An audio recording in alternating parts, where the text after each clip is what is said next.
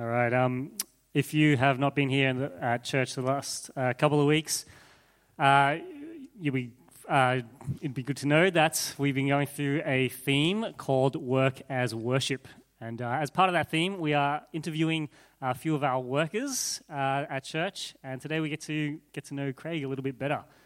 So, Craig, why don't you tell us what you do and how long have you been doing your job? Morning, church. So, started off, I'm going to give you a bit of history here. So, actually started off in banking and finance for about 10 years after uni. And then after that, got into real estate, property. And the reason why I got into that was I've always been quite interested in property. And also back then, kind of like found out that real estate and real estate agents is actually one of the least trusted professions, like along with politicians and car salesmen. So I actually thought like that's not the way it's supposed to be, especially when, if you think about it, with real estate, people actually trust them with their biggest assets, but they're trusting it with someone that people don't trust. So that kind of didn't make sense to me. So that's kind of like why I went into real estate and been doing that for about 7 or 8 years. Yep. Awesome. In this profession, how does your faith influence you and your conduct at work? It influences me a lot, and it's one of the reasons why I got into it, because I thought there would have been a better way to do this, especially when real estate is kind of like synonymous with fraud, lying, cheating, and especially in the sales environment. For those that are in the sales field, you all know in a team environment, everybody's kind of like man for themselves. You kind of like do whatever it takes to get the sale, and you kind of like don't have regard for the others. So in the area of my faith, and I thought, there's a way to bring God into this. And the way I've been fortunate enough to work in a big team, as well in a small team, as well as my own team. So in a way, I've transitioned from being a follower as well as being a leader. So try to instill the godly principles, the way how we treat each other. It's not all about sales. It's about the relationships that we build.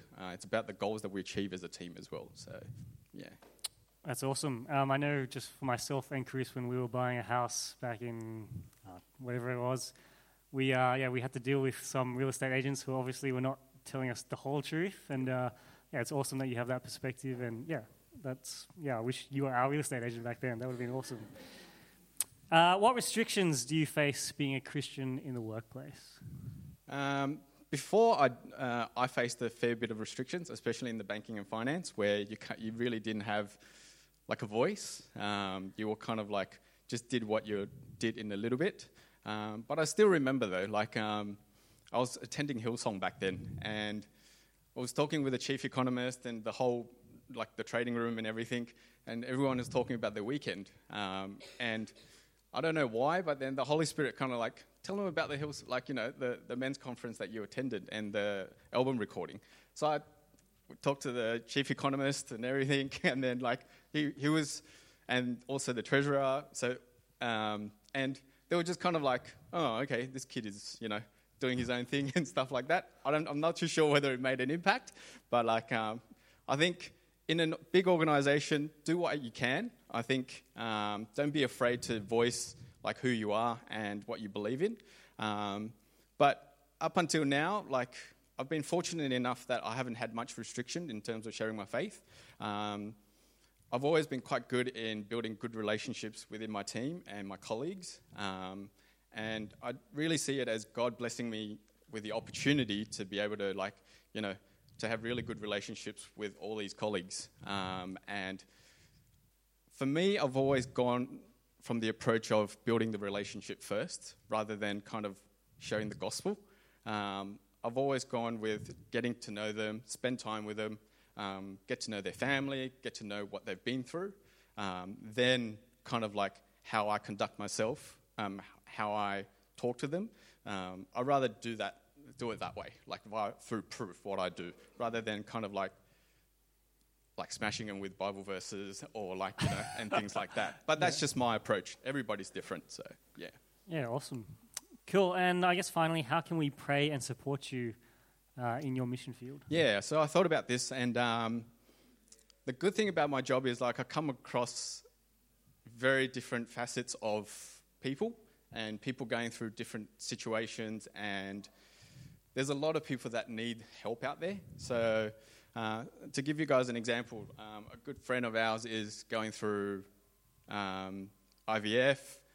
They've been trying for a while, and, you know, it was a former colleague, no longer a colleague, but we've been praying for them, and it would be great if, along with the prayers, like just for resources, like if people can help out, like whatever it is, in terms of cooking a meal and things like that. Like, I think we're blessed to be a blessing. So other than the normal prayers and support and things like that, I'm after resources, because there's people out there, there's just this past month, I've encountered so many people with separated families, divorcees or single mothers. Like, these are the people that need help. And it would be awesome if, like, you know, I can, you know, whether it's food or whatever it is that we can bless them with, anything that we can do.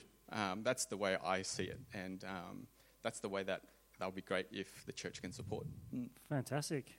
All right, why don't we pray for Craig, and then I'll get into the sermon. Cool. Heavenly Father, we thank you so much for Craig and, God, just for his faithfulness and his desire to serve you at his workplace. Father, it really is encouraging to see and hear about the different way that he approaches his work and the way that he wants to be a person of integrity and, to do his job differently to how the world does it. And, Father, I thank you for that. And God, I also praise you and just, thank you so much for his heart for his colleagues, even those that he no longer is colleagues with. Father, I thank you that his desire is to reach them and show them the love that you've shown him. And so Father, I pray that you would help him to do that. You would give him wisdom, that you would help him to continue to reach out to those people. And Father, I pray that as a church, that we will be able to support him as well, to provide him, those resources that, people need. And Father, I pray that you continue to give him that sensitivity to others. God, I also just thank you for his example and his courage in the workplace. And Father, I pray that you continue to bless him as he goes about his work from Monday to Friday and Saturday as well. And so, God, I pray for him and commit him to you in Jesus' name. Amen. Thanks, Craig.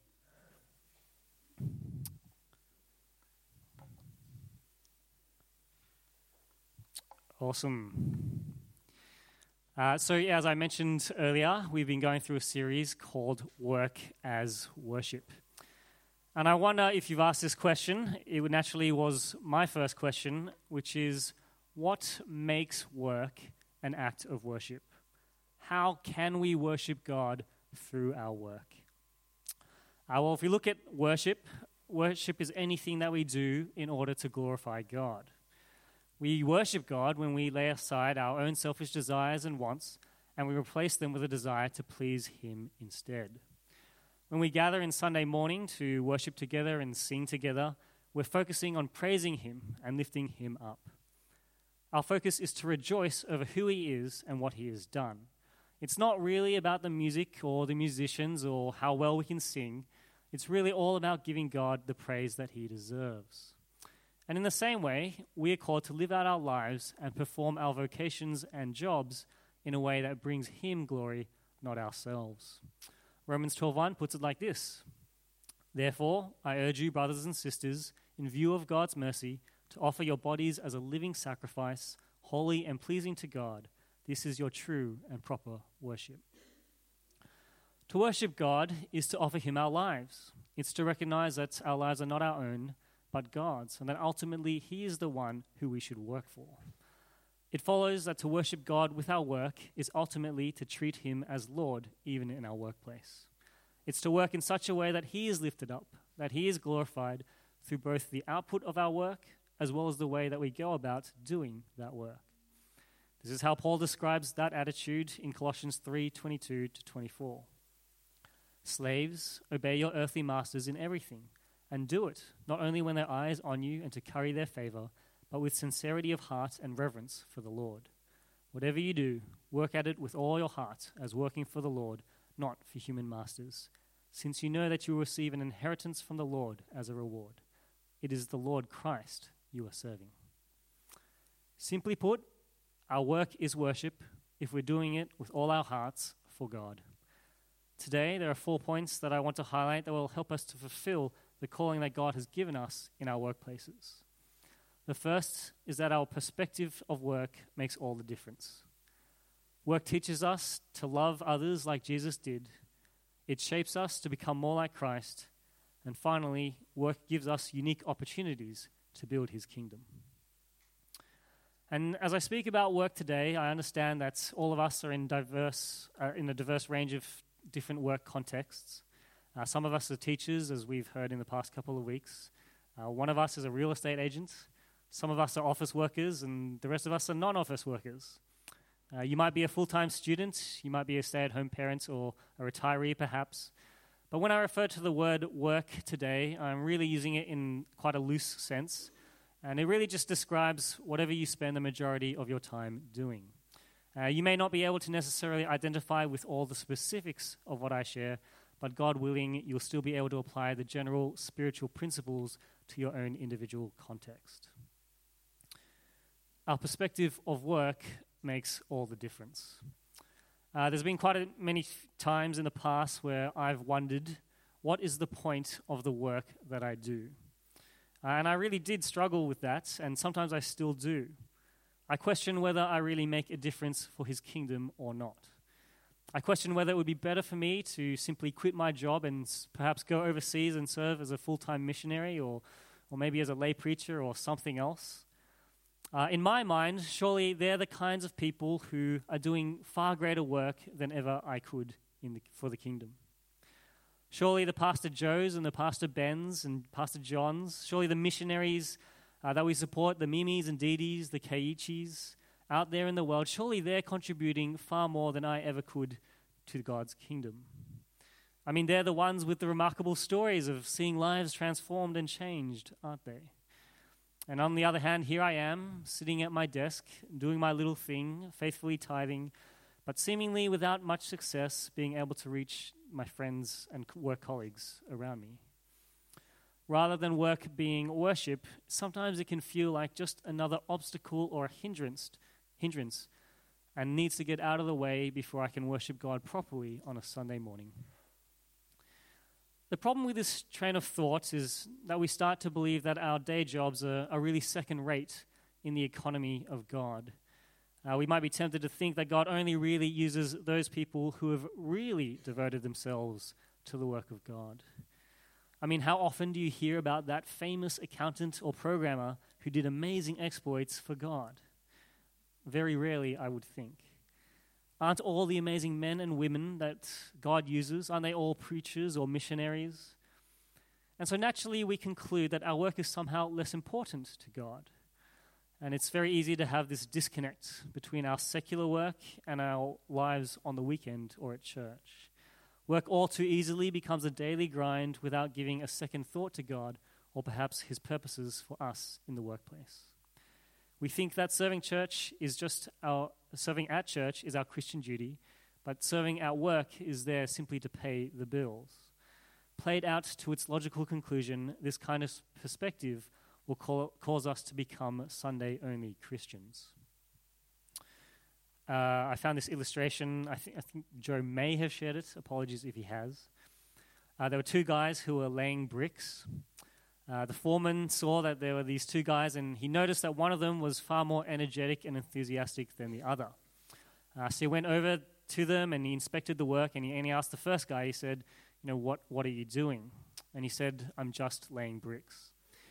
And then he approached the second guy, and the more enthusiastic guy, and he asked him, what are you doing? And to which he replied, I'm building a cathedral. You see, perspective makes all the difference. When we have the right theology regarding our work, we'll understand that our work has implications far beyond just filling our lives with something to do. Having the right perspective will help sustain us and give us enthusiasm and joy when we work. It'll give us a greater clarity of purpose, and it will guide us in the way that we conduct ourselves at work as well. When we come to the realization that our work is actually to be an act of worship to God, we'll find real purpose and make a difference for His kingdom, no matter what job we find ourselves doing. I do recognize that there are some of us who are probably very motivated and ambitious at work. Perhaps you look forward to getting out of bed every Monday morning and you love every bit about your job. Perhaps you're prepared to change the world and make a difference in ordinary people's lives. For you, the temptation might be to chase success, position, power, influence, or wealth, perhaps even over the things of God. Even the most noble and godly of intentions can lure us, can sometimes creep in the lure of success if we don't remain grounded. At work, there is a real temptation to please others, to work hard for the accolades of men instead of working for the audience of one. The desire to get ahead and to climb, to make a name for yourself, to grow the business, to close that next deal, that can all compete with our devotion to God. The warning signs are an inability to keep a healthy separation of work, family, or even church. Maybe work just consumes your thoughts and you struggle to switch off once you've gotten home. We need to heed the signs that work is becoming our idol instead of a fragrant offering of worship to God. And the truth is, unless we treat our work as unto the Lord, we'll never truly fulfill all that God wants for us in our workplaces. Whether you're the type of person who is more likely to be idle at work, or you're the type of person more likely to make work your idol, having the right perspective of work will guide us and help us to ensure that our work does, in fact, please the Lord. So my next 3 points will help us to give us a healthy perspective of our work. Work teaches us to love others like Jesus did. The typical 9-to-5 worker will spend more of their waking hours with their work colleagues than with their spouse, children, or family. I know that's true for me during my work week. For the average person, you generally don't get to have much of a say in who you get to work with. And in your workplace, there are no doubt people who you just don't get along with. No doubt there are times where you've had to work with them and possibly more closer than you'd prefer. What better way to learn to love like Jesus did than to work with people who we don't naturally gravitate toward? Listen to what Jesus says in Matthew 5:46 and 47. If you love those who love you, what reward will you get? Are not even the tax collectors doing that? And if you greet only your own people, what are you doing more than others? Do not even the pagans do that? You see, work is the perfect place where you can grow in your capacity to love others. When we go out of our way to show love to others, especially those who we find difficult, we are emulating the love of God. We're becoming more Christ-like, and God is pleased. He's pleased because we're being obedient to Him, because we're reflecting the love of our Creator, and because He also loves the people that we work with. How do you love those you work with? Do you go the extra mile with them? Do you genuinely care about how their lives are going? I don't know about you, but I have definitely fallen into the trap in the past of viewing people purely based on how useful they are to me at work. Unintentionally, I might judge or treat them with less respect, those people who are less experienced than I am. And if I don't watch myself, I can find myself brushing off their opinions or views, being less patient around them, or simply not treating them as an equal. Instead of mentoring or giving them a helping hand, it's so easy to brush them aside. After all, I've got my own work to worry about, don't I? And if their work is not up to scratch, it can all be too easy to be critical or negative about them instead of being an encouragement and a blessing. And perhaps even worse than that, how easy is it to find out myself grumbling or complaining about them behind their back? I remember once I had a boss who I didn't really get along with all that well. Our personalities didn't really gel, and sometimes I felt like he was just a bit too harsh. Not just on me, but other people as well. Anyway, because of this, for both our benefits, I kept our interactions brief and work-related. I was always polite and cordial with him. I never did anything mean to him or anything like that, but I preferred to keep different company. And I remember one day I came into work and he revealed to me that he'd actually been going through a really difficult family situation. I won't share the details, but it was pretty rough for him, and I really felt for him. And God convicted me that day because I had just been viewing him as someone to be appeased and avoided as my boss, instead of seeing him as another human being who was just as broken and in need of Christ as I was. I was guilty of being indifferent and aloof when I should have been a blessing and ministering the grace of God to him instead. I don't know if you've had a similar situation, but people are messy. People have messy lives. Work relationships can be messy. And yet the Bible tells us that we have no reward if we only love those who love us back. If we want to worship God through our work, we need to learn to love those that we don't get along with. Those people who schedule too many meetings and, intentionally or not, waste our time and energy. Those people who perhaps are obnoxious and rude. Maybe they're inconsiderate or just have personal habits that tick us off. In the eyes of the world, and perhaps in your own eyes, they don't deserve your love or time or effort. But I am convinced, the more that I look at how God portrays the world, that they are not there because God wants to punish you, but because he wants you to learn how to love like he does. He wants you to extend the undeserved grace and mercy that you've received to those that you know and work with. He wants us to grow in patience and long-suffering. He wants us to value others not by what they can offer us, by the output of their work, but by the very fact that Jesus died for them, just as he did for you and for I. What better place to exercise that kind of unconditional love than inside our workplaces? Thank God that he does not judge us or look on us by what we can offer him. Thank God that he does not hold our sin against us. Thank God that he is slow to anger, that he is abounding in love and ever patient with us. And if God can be all that for us, even though we crucified his Son and we turned our backs on him, even while we were yet his enemies, shouldn't we be able to extend that same grace to those he specifically placed in our lives to work with? Shouldn't we, who have been shown such great kindness and patience, be the first to pay forward such great kindness and patience to those around us? So let me ask you, is there someone you work with who you need to perhaps reconcile with? Is there someone you've been treating poorly or disrespecting because you saw them not as a person in need of Christ's love, but merely as someone you could use to make your life a bit easier? Are there things that you need to sort out, perhaps put aside or have difficult conversations with for the sake of the advancement of the gospel? Now, I understand that there are social and work implications that can make this very tricky. It can make it difficult and awkward, and maybe from a human perspective, it is seemingly impossible. But at the end of the day, the only thing that really does matter is how you glorify God. All that matters is whether you receive the approval of your Father in heaven. He's the one with all the authority and the final say, not your boss, not your employer, not your colleagues, not your subordinates. So when you rock up to your place of employment tomorrow morning, choose to genuinely look out for the people that you work with and love them, irrespective of their bad habits, that God might be glorified. Work shapes us to become more like Christ.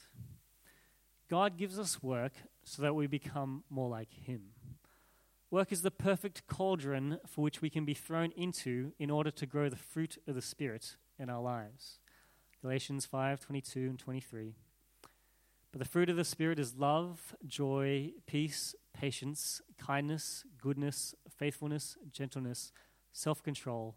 Against such things there is no law. I've already talked a bit about loving others, so let's take a very brief look at some of the other fruit of the Spirit. Joy. How do you become a more joyful person? Well, when work is stressful and demanding, you plant your hope and your trust in God, and you find your source of joy in him alone. Peace. How do you become a more peaceful person? Well, when there's conflict at work and growing demands on your time beyond what you can handle, you take a moment to pray, to surrender, and commit them to God.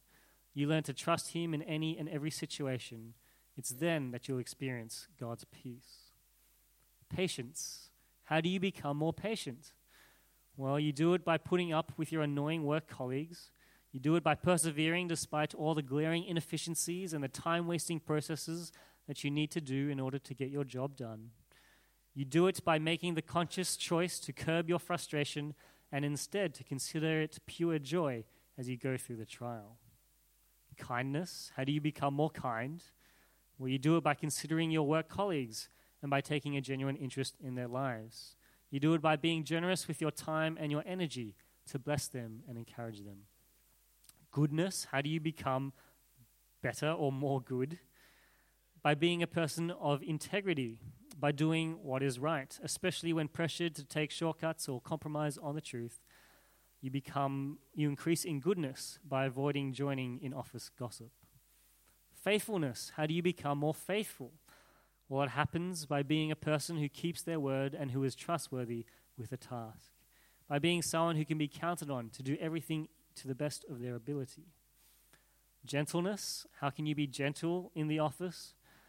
Well, you can be gentle by responding to a harsh word with a soft one, by being the diffuser of work conflicts instead of an instigator, by being sensitive to the personal needs of those who do work around you or for you, or by being genuinely concerned with the struggles of your peers and superiors. Self-control, how do you increase in your ability to control yourself? Well, when your boss isn't watching you or when you're working from home, you choose to work as though he was there anyway. You see, building character doesn't come free, nor does it come easy. The difficulties that we face at work are exactly the right conditions which we need in order to stimulate and cultivate these qualities in our lives. All of us at some time or another will experience negative work situations. And I'm not saying that we should never consider moving job because of an unpleasant work environment, but perhaps next time when you're tempted to complain or vent your frustration about your work, take a moment to consider the ways in which God wants to grow you instead. Romans 8:28, we know that in all things God works for the good of those who love him, who have been called according to his purpose. With respect to our work, said in another way, God works in all of our situations. For us, his children, we've been put there for his purposes, that we might grow to become more like Jesus in love, joy, peace, patience, kindness, goodness, faithfulness, gentleness, and self-control. He's transforming us through all of it, and that's why work is worship, because ultimately he will be glorified through that process. Work gives us unique opportunities to build his kingdom. Sometimes I think about my family and friends who don't know Jesus, and in my mind I wonder about how that might happen. And so sometimes I find myself really praying that God would put active Christians in their workplaces who would work really hard and be a good witness and testimony to them. And I pray that those Christians would have the courage to share their faith openly, and if not at least lead them to Christ, then pave the way for me or someone else to be able to share the gospel with them. I pray that for my family and friends who don't know Jesus. But then I think about me in my workplace. I'm surrounded by people who are in need of Jesus too. There are also Christians out there who are probably praying for my work colleagues to come to know Jesus as well. You see, God's put me in my company to be a model employee and a bold witness, and there are people counting on me to be faithful and to be courageous in sharing Jesus with them. In his wisdom and sovereignty, God's given us the responsibility and privilege to draw people to Christ. And if you think about it, work really is a unique opportunity for us to show others that we live for God. Have you ever tried to strike up a gospel conversation with a complete stranger? Have you ever tried to preach on a street corner to passers-by? It's really a hard thing to do, to convince someone you don't even know about the gospel. But for most of us, the very nature of our work is that we are automatically forced to create medium to long-term relationships with our work colleagues. And the witness of a consistent character can make a huge impact on someone's life. There's a short video that I want us to watch. It's from Right Now Media. And I just need to get my hotspot on. Cool.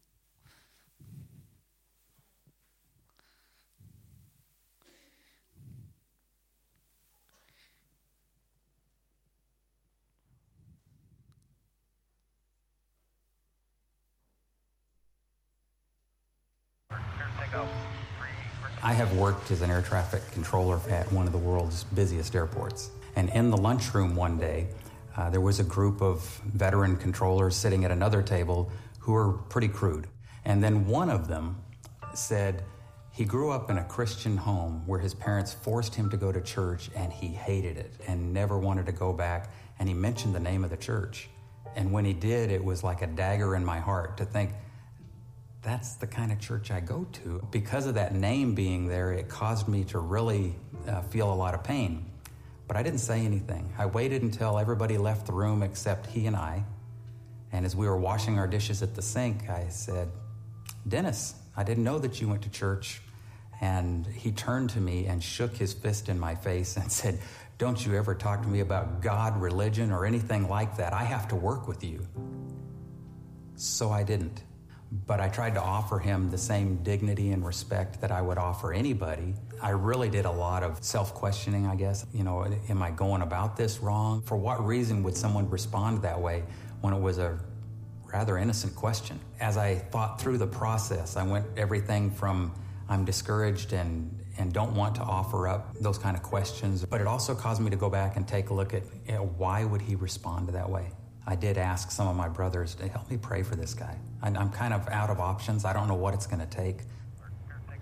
About 8 years later, I was working at a radar scope one day, and he walked up and then asked me, what time does church start on Sunday? And I told him, and Dennis showed up. He brought his wife. After a few times of attending and going to lunch with my wife and I, he came to me and he said, Sandy, I know the way that I've been living has been wrong, and I need to correct that. But my wife has never heard about Jesus Christ or any story from the Bible. Would you study with her? And my wife, Cindy, and I sat down and we studied with Dennis and Sharon, and she became a Christian after that study, and I was so happy.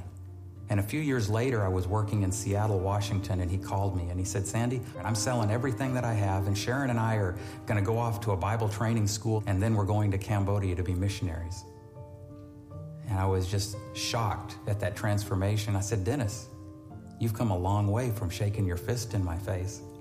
And that transformation has been priceless to watch the change in that individual. I know Dennis had to hear me telling stories about mission trips. I use those as talking points to get conversation started with people. And then you end up with the follow-up questions where people will say, why did you take your vacation time and go do that? And it gives you an opportunity to talk about what Christ means to you. I've often thought of myself as being a missionary, but a vocational missionary, kind of like Paul made tents. And so I think about myself at the workplace as being God's representative there. When I get discouraged at work and I think that maybe nobody's watching, nobody's paying attention, maybe my witness is not effective, rather than thinking about moving on, I just need to think about living a Christ-like life because somebody's watching me all the time.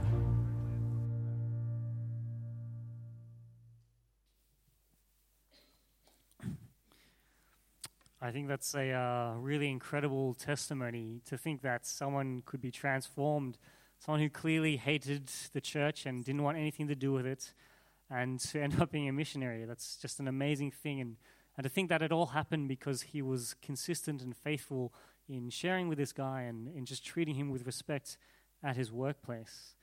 And I think that's really the power of a consistent witness. That's the power and the opportunity that we have in our workplaces each and every day we get to work. Who is going to show your work colleagues that God is real? Who's going to show them that life with him is infinitely better than life without him? If not you, then who? Having long-term relationships with your work colleagues also means that they will see the way that you act in all kinds of different situations. They'll see how you handle being under stress and pressure. They'll see what you do when there's a deadline due and the team is relying on you. They'll see how you respond to that customer on the phone who just blew up at you, when that kid perhaps in school swears at you. They'll hear about what you do when your boss asks you to fudge some numbers for that client, or perhaps to omit that glaring mistake in a report in order to close the deal. They'll notice what you do in the office kitchen at lunchtime when the microwave's dirty and nobody wants to touch it. They'll get to know what you're like at work, at after-work drinks, or at the Christmas party. They'll see how you treat your subordinates and whether you're real or fake to your superiors.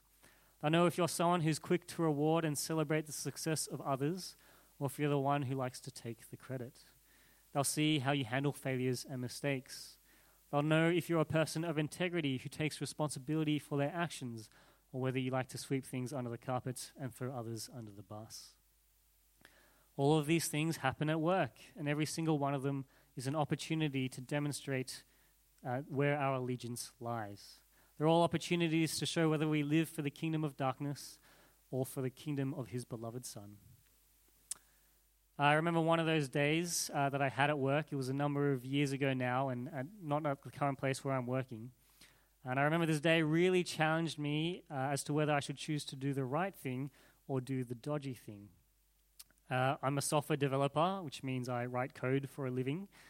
And I think it was a Wednesday morning, and I'd been doing some testing, and I was mortified to find that I had overlooked a major software vulnerability in some code that I had written.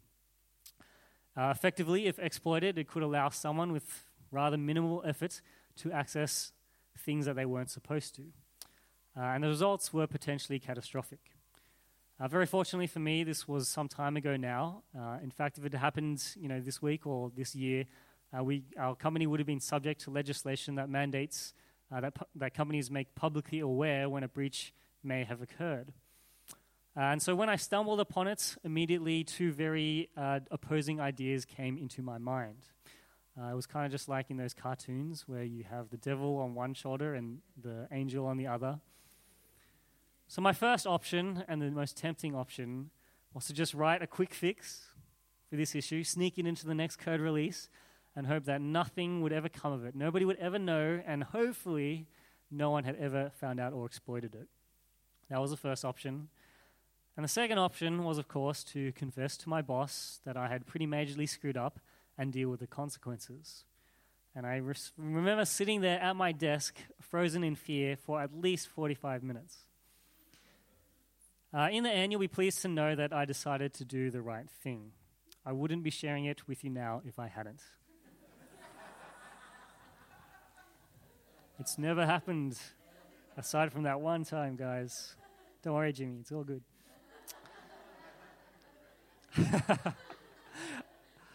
It took a lot of courage for me to own up to my mistake and to swallow my pride, especially since there was this temptation to have just covered it all up and potentially no one would have been the wiser.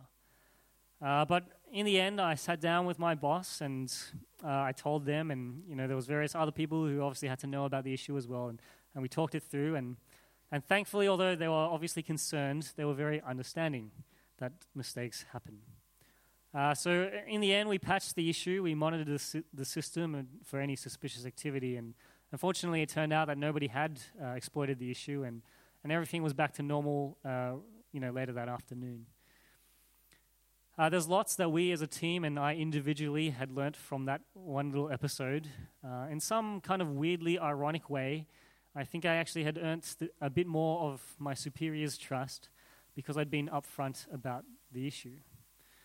And while I hope that nothing like that situation occurs to me ever again, I'm glad that I ended up doing the right thing. I was able to come out on the other side with my integrity and honesty intact. And while they'll probably review my code a little closer in the future, I was able to show that I could be counted on to do the right thing, and in some small way, I believe that God was glorified that day. Sometimes we find it more difficult to reach out to our work colleagues because we know that we have to work with them day in and day out. We can't just give them a presentation of the gospel and then say goodbye to them. We'll have to face them again on Monday. But at the same time, it's these relationships where we can make the biggest impact. There are few things more attractive about the gospel than the consistent testimony of a life lived out. It's in these relationships where we can really show the reality of God in our lives day by day. Paul tells the Galatians in chapter 6, verse 9, "Let us not grow weary of doing good, for in due season we will reap if we do not give up." Work is worship when we consistently represent Jesus in our workplaces. That's how people will encounter the God of the universe, through ordinary people like you and I who choose to walk each and every day as Christ's ambassadors. We cannot afford to grow weary of doing good, because in due season, God will bring about transformation in the lives of those around us. It's true that we may never see the full impact we have this side of eternity, but it is nonetheless our privilege, our honor, and our duty to represent Christ in our workplaces and to shine as lights in this dark world.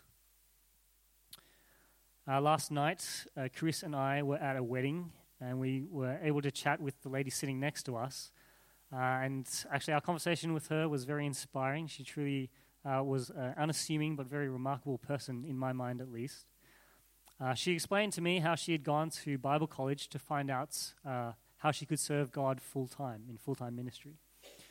And in so doing, she discovered actually that the most effective ministry for her was not to become a full-time missionary or to become a pastor of a church. For her, it was actually to simply return to her work at one of the big four accounting firms and to reach out to her work colleagues. It quickly became evident by the way that she talked to us that she was not only passionate about her work, but also about making disciples in the workplace. Her work was not just something that she did to make a living or something she had just naturally progressed into. For her, it was a conscious decision every day to worship God. She wasn't just laying bricks, she was building the church. Her perspective made all the difference. It reminds me of a few of us, Andrew Finn perhaps, now working in Thailand, pursuing God with his work, Julie and even Kenny, who always have a story to share about a colleague or student that they've reached out to. And of course, in the past couple of weeks and even today, we've heard from Evelyn, Kerry, and today Craig. Like them, let's do away with this thinking that it's only pastors or missionaries who make a real impact for the kingdom. Let's put aside this thinking that Sundays are more sacred than the Monday to Friday. Merely hearing a sermon on Sunday will not make you a more loving person. Hearing a sermon on Sunday, even from me, doesn't teach you to love like Jesus did. It can't shape you to become more like Christ, and it does nothing for the salvation of your work colleagues. But what you do at your workplace can, because it's in the workplace that you learn to love like Jesus did. It's in the workplace that you grow in the fruit of the Spirit. It's there that you can model the gospel with your life and tell others about Jesus. Hearing a sermon on Sunday, no matter how relevant or timely or thought-provoking it is, can only make a lasting impact if we choose to act on it and act on what we hear. Let's close by asking God to help us do that now. Let's pray.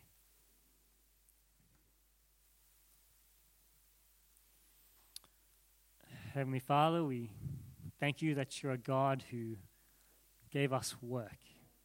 We thank you that even in the Garden of Eden, you gave Adam the work of looking after the animals and naming them and all that you'd given them.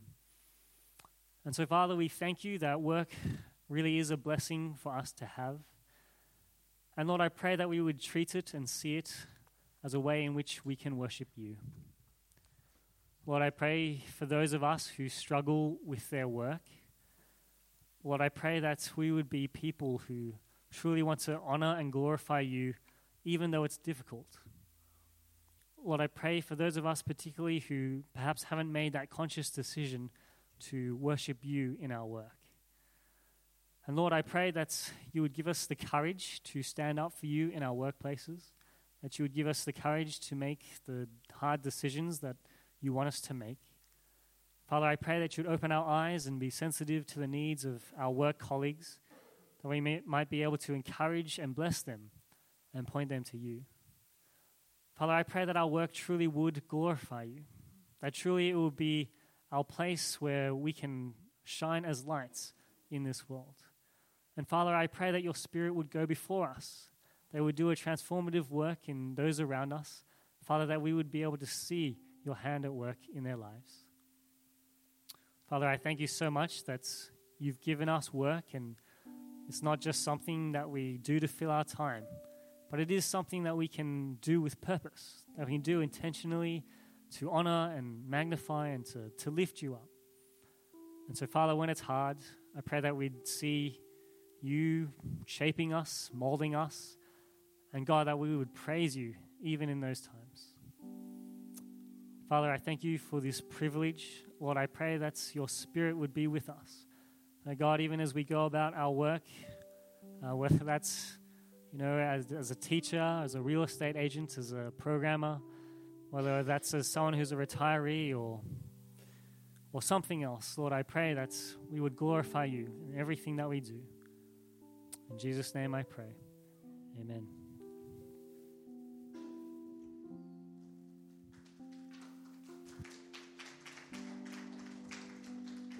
Let's stand and sing Till I See You.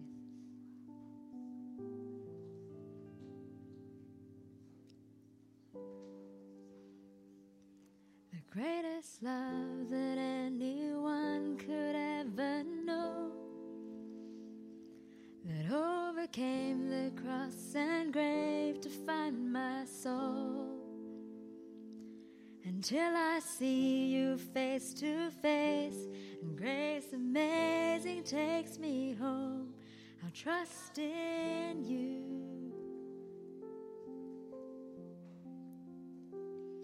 With all I am, I live to see your kingdom come. And in my heart, I pray you'd let your will be done. Until I see you face to face, and grace amazing takes me home, I'll trust in you. I will live to love you. I will live to bring you praise. I will live a child in awe of you.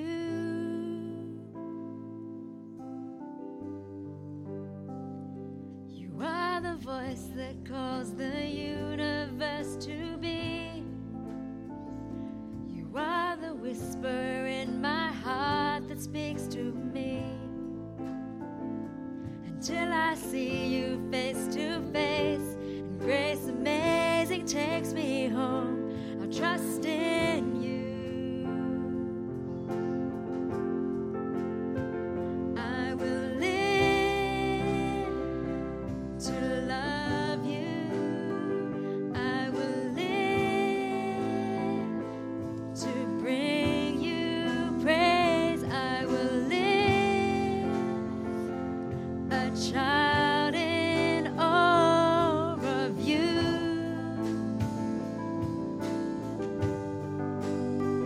I will live to love you. I will live to bring you praise. I will live a child in awe of you. You alone. And you alone are God of all. You alone are worthy, Lord. And with all I am, my soul will praise your name. You alone. You alone are God of all, and you alone are worthy, Lord. And with all I am, my soul will bless your name. I will live. I will live to love you. I will live to bring you praise. I will live a child in awe of you.